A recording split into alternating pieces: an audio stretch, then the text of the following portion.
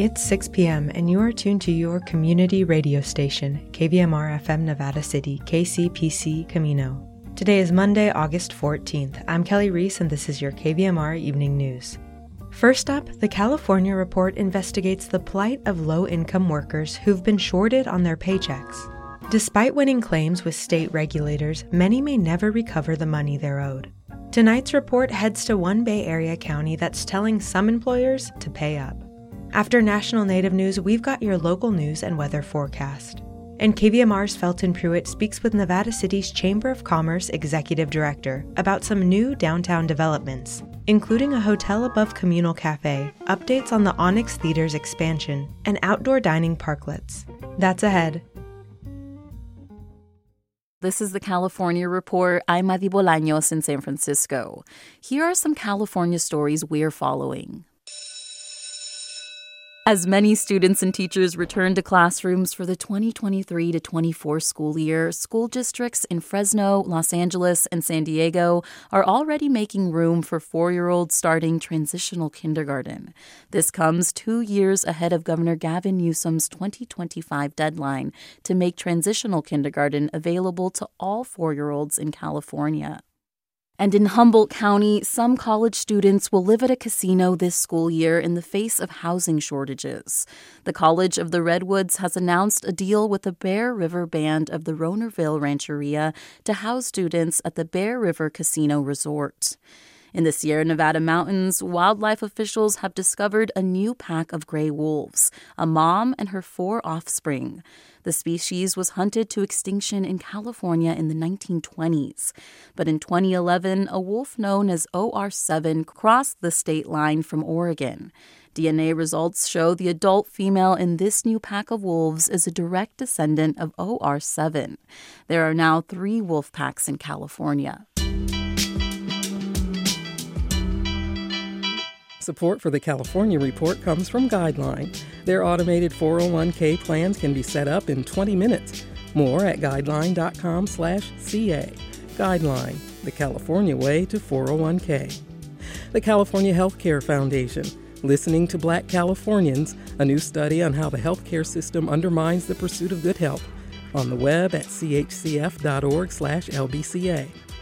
And Eric and Wendy Schmidt through the Schmidt Family Foundation, working together to create a just world where all people have access to renewable energy, clean air and water, and healthy food. On the web at theschmidt.org. Thousands of low-income California workers shorted on their paychecks may never recover that money, even when they've won claims with state regulators.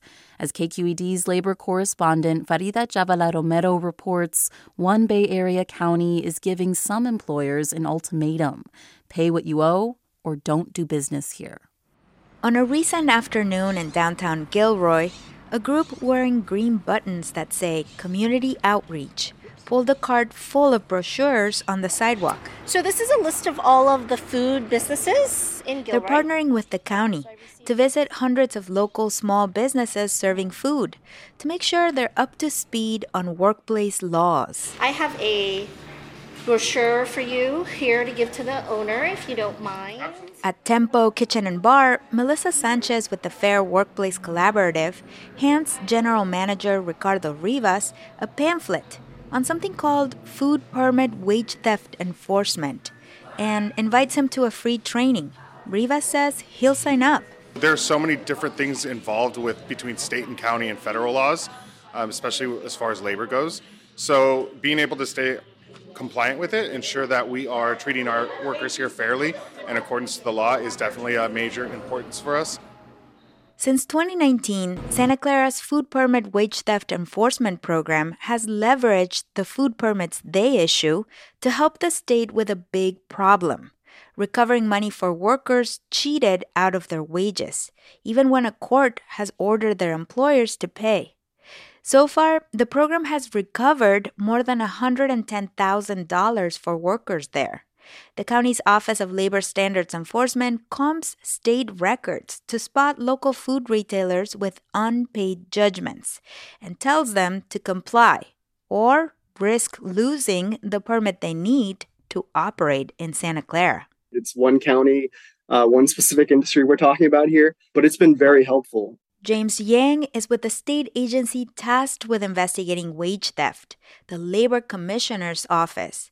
Yang's team deals with employers who don't settle or pay for their violations before a case ends in a court judgment. And that judgment enforcement unit needs all the help it can get. These specific employers, sometimes that come through our office, will do everything they can to avoid these payments. So they start moving property. They start trying to sell or transfer the business, getting rid of real estate, whatever it is. Yang says the unit is pretty effective at clawing back money in cases they can really focus on. But they can't intensively investigate all of the more than 6,000 unpaid judgments referred to them in the last decade. It's impossible to keep up because out of only 22 staff positions they have statewide, roughly half are vacant. Mirna Arana is an immigrant from Guatemala living in San Leandro now. She works as a house cleaner and has 2 young kids. Arana says her former employer filed for bankruptcy, and the judgment she won was referred to Yang's team for help about 2 years ago. But she still hasn't seen any of the wages and overtime pay her old boss owes her. Ha sido un tiempo muy estresante, difícil. It's been stressful, hard, she says. The awful experience of feeling exploited at her job inspired her to start her own business cleaning homes. But while she gets enough clients, she still relies on food stamps and worries about how to pay her rent. Sí, es como nomás mirar el papel y saber que no. 5 years after she first filed her wage claim, she says she's come to feel the judgment in her favor is just a piece of paper. I believe it's a business model. I think they know there's no consequences, and they just don't pay. In Santa Clara County, Ruth Silver Tobe and other workers' rights advocates have pushed for more consequences. They're behind the county's food permit enforcement program, and they've helped convince cities in the county, like Sunnyvale and Milpitas, that it's to their benefit, too, to deny business permits or contracts to employers with unpaid judgments at the labor commissioners. Wage theft is on everyone's radar now, and I do believe that there's a consensus that it's not acceptable in this county. It's just that we have a lot of work to do still. But already, other counties in California are expressing interest about setting up programs like Santa Clara's to hold more wage thieves accountable. For the California Report, I'm Farida Jabvala Romero. And that's the California Report for Monday, August 14th. We're a production of KQED Public Radio. I'm your host, Madi Bolaños. Thanks for listening and have a great day. What's in a name? Well, for some, a lot. Members of the Native American Journalists Association recently voted to change the organization's name. In the latest national Native news, we hear strong opinions from both sides of that vote. This is National Native News. I'm Jill Freitas from KMBA in Anchorage, Alaska, filling in for Antonia Gonzalez. Members of the Native American Journalists Association voted last week to change the organization's name to the Indigenous Journalists Association. The name change received more than 60% of votes. Members had various opinions on whether or not to change the name. Longtime member Roy Dick from Yakama Nation in Washington was against the name change. They're trying to make it international, and we're used to what we work for. Like myself, I'm a radio man, and everybody turns the radio on to hear what I have to say, and I tell them I'm part of NAJA. And they ask me, what's NAJA? And that's Native American Journalist, and that includes radio, TV, and print. And to me, that identifies us as a special group of people. Other members, like first-year member Darla Panes, an intern with Eagle Feather News outside of Saskatchewan, voted to change the name. It included more Indigenous people because there's Indigenous people from Canada, the U.S., across the ocean. So I thought it made us seem more inclusive for other Indigenous people. That's why I voted to change the name. Not to step on anyone's heels or toes. The vote took place as members from the U.S. and Canada were celebrating 40 years of the organization in Winnipeg last week. The University of Oregon and the Coquille Indian Tribe are partnering up on research to reduce carbon emissions. KLCC's Brian Bull reports. The UO has a 5-year, $3 million grant to study ways to cut climate-changing carbon. It'll incorporate environmental findings, artificial intelligence, and indigenous knowledge to help address challenges to the environment. Jason Yonker is chief of the Coquille Tribe, as well as UO Assistant Vice President and an advisor on government-to-government relations for the administration.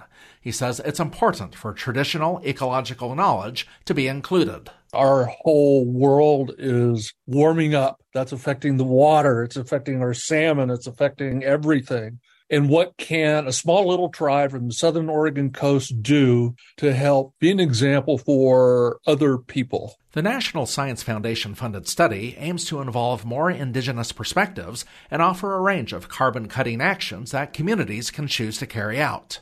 For National Native News, I'm Brian Bull. Advocates urged President Biden to rapidly phase out fossil fuels and stop endorsing false climate solutions like hydrogen and carbon capture and sequestration during a recent visit to New Mexico. Members of the New Mexico No False Solutions Coalition unfurled banners that said, quote, "Keep it in the ground and invest in renewables" on I-25 southbound en route to the president's stop in Belen, New Mexico. Under President Biden, the Department of Energy is promoting hydrogen across the country. New Mexico, along with other states, is seeking federal funding to build out large-scale hydrogen projects. In June, NMNFS sent a letter to the Department of Energy urging it to reject New Mexico's application for federal hydrogen funding, highlighting climate, environmental justice, health, and safety concerns. NMNFS member Sophia Martinez warned that a hydrogen economy will lock in dirty fossil fuels in the state in a time when New Mexico needs to rapidly transition away from oil and gas, and said, quote, "First, it was nuclear, and now hydrogen is coming into New Mexico. We are tired of being the testing grounds and sacrifice zones for untested sources of energy," end quote. According to the group, climate-fueled disasters have had massive human and financial costs. The group says last year alone, communities in the U.S. experienced 18 separate weather and climate disasters, causing almost $170 billion in damages and almost 500 direct or indirect fatalities. About 95% of hydrogen is produced using fossil fuels. I'm Jill Freitas.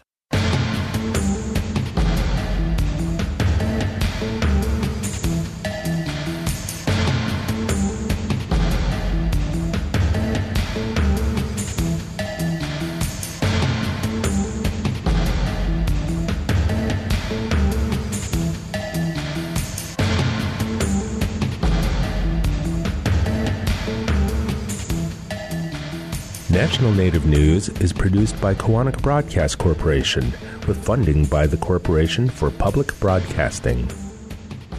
Support by Sonosky Chambers Law, championing tribal sovereignty and Native American rights since 1976. From opioids litigation to treaty rights to tribal self-governance. With offices in Washington, D.C., New Mexico, California, and Alaska. Sonosky Chambers Law.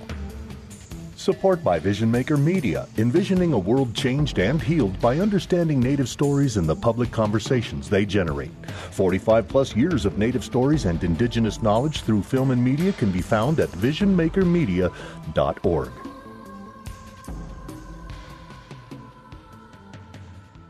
Native Voice One, the Native American Radio Network. Now let's take a look at your local news. Today, a press release from the Nevada County Sheriff's Office says 20-year-old Grass Valley resident Kenneth Kenny Braid Fox was arrested at the Nevada County Fairground on Sunday for distributing obscene matter to children with the intent to seduce minors, and for committing a felony while out on own recognizance release. The Nevada County Sheriff's Office was on patrol at the fairgrounds when it received a report from a vigilant fair vendor who indicated a male, later identified as Fox, was harassing several underage teens. Major Crimes Unit Detective Josephine Strachan responded to investigate. The detective gathered statements and evidence that supported the allegations. When questioned, Fox openly admitted to soliciting minors and sending unsolicited lewd material to children. The KVMR news team has previously reported on Fox in April. He was arrested by the Nevada County Sheriff's Office on similar charges this spring. He's been out of custody on court-owned recognizance release, pending ongoing court proceedings. Fox has been rearrested on new charges and booked into the Wayne Brown Correctional Facility in Nevada City. This time round, he remains in custody on a $100,000 bond. The Nevada County Office of Emergency Services is hosting 4 virtual Community Wildfire Protection Plan lunch and learns throughout August that are open to the public. The meetings will be hour-long workshops hosted online from noon to 1 p.m. They're organized geographically by forecast zones. What's a forecast zone, you may be wondering? Nevada County has elevations ranging from 1,000 to over 7,000 feet. Forecast zones were developed based on fire environment and community identity. These zones help planners more acutely understand the differences in fire hazards across the county and identify zone-specific wildfire risk reduction opportunities. During each Lunch and Learn, the Office of Emergency Services will review initial results from the Nevada County Wildfire Hazard Analysis and Public Survey, as well as provide opportunities for community engagement. The Higgins-Penn Valley Forecast Zone meeting takes place Tuesday, August 15th. Grass Valley, Nevada City will be Wednesday, August 16th. Tahoe National Forest area is Tuesday, August 22nd. And the Truckee-Donner Zone will be Wednesday, August 23rd. You can register for the workshops and find your forecast zone at readynevadacounty.org/CWPP. Now let's take a look at your local forecast from the National Weather Service. We've got a heat advisory in effect for much of our listening area until 11 p.m. Thursday. Those in the Sacramento Valley and foothills will experience widespread moderate heat risk. The hottest days are forecast to be Tuesday and Wednesday, with warm overnight temperatures bringing little relief. Prepare for areas of major heat risk in the valley on Tuesday. For those in Grass Valley and Nevada City, tonight mostly cloudy before gradually becoming clear with a low around 67 degrees. A 20% chance of showers and thunderstorms before 11 p.m. Tuesday, sunny and hot with a high near 98. Tuesday night will be mostly cloudy before becoming clear with a low around 70 degrees. In Truckee and Lake Tahoe, tonight mostly cloudy then gradually becoming clear with a low around 51. A 30% chance of precipitation with scattered showers and thunderstorms mainly before 8 p.m. Tuesday, increasing clouds with a high near 84. Possibility of scattered showers and thunderstorms after 11 a.m. Tuesday night will be partly cloudy with a low around 52 degrees. A 20% chance of showers and thunderstorms before 11 p.m. And in Sacramento and Woodland, tonight mostly clear with a low around 69 degrees. Tuesday, sunny and hot with a high near 104. Tuesday night will be mostly clear with a low around 69 degrees. You're listening to the evening news on KVMR.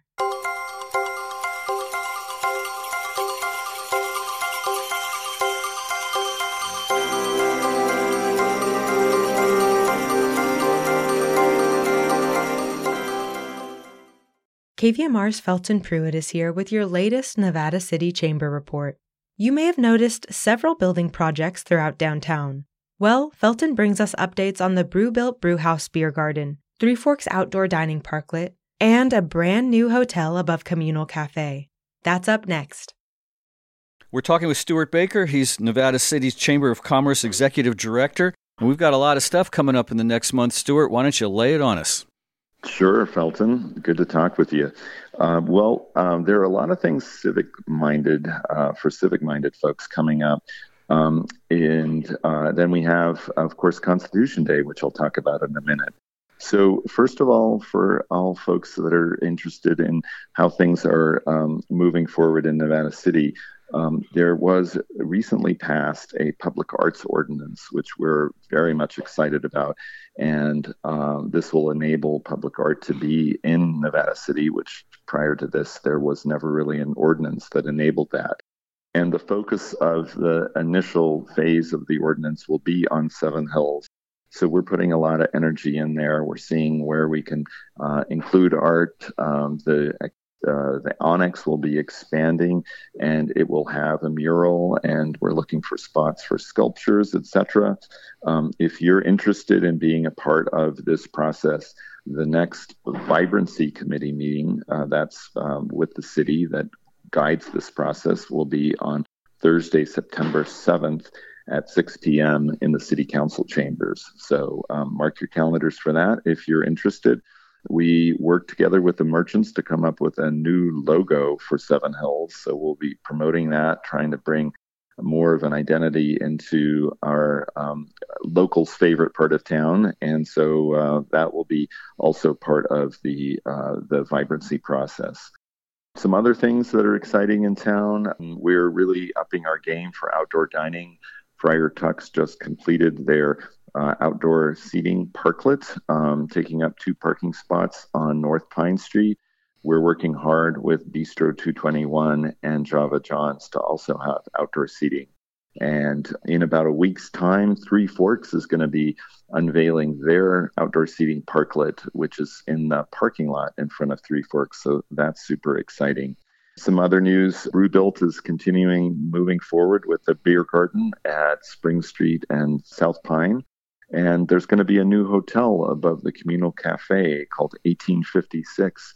And it has some gorgeous rooms. I've done a tour of it 2 weeks ago, and it'll be a great addition to our growing lodging scene. And then finally, in terms of activities for families to go to in September, we have the Constitution Day, which is going to be over the weekend of Saturday, September 16th and 17th, that weekend. There'll be the Revolutionary War Days taking place on Saturday in Pioneer Park. There'll be a concert for Constitution Day on Saturday, September 16th at 4:30. And then the parade, as usual, with the marching presidents on Sunday, September 17th at 2 p.m. And, of course, the 49er duck race also in the afternoon on Sunday. So we're excited about that. There'll be a shuttle from the Rood Center on Sunday from noon to 6 to take in all the activities happening on Sunday. That's always a big thing here in downtown Nevada City, Constitution Day with the marching presidents. That's pretty cool stuff. Yeah, it is. And what's so exciting about it is really it's one of the few events like it in the country. And when we think about how important it is to really understand this document that really guides us as a nation, it's just a great opportunity to have appreciation for that, to honor it, and to gather around and unify behind it. All good. Anything else you want folks to know, Stuart?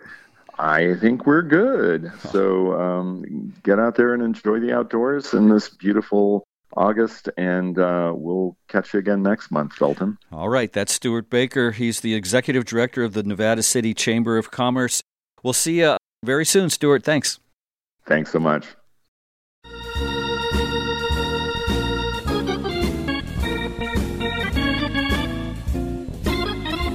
That's our newscast for Monday, August 14th.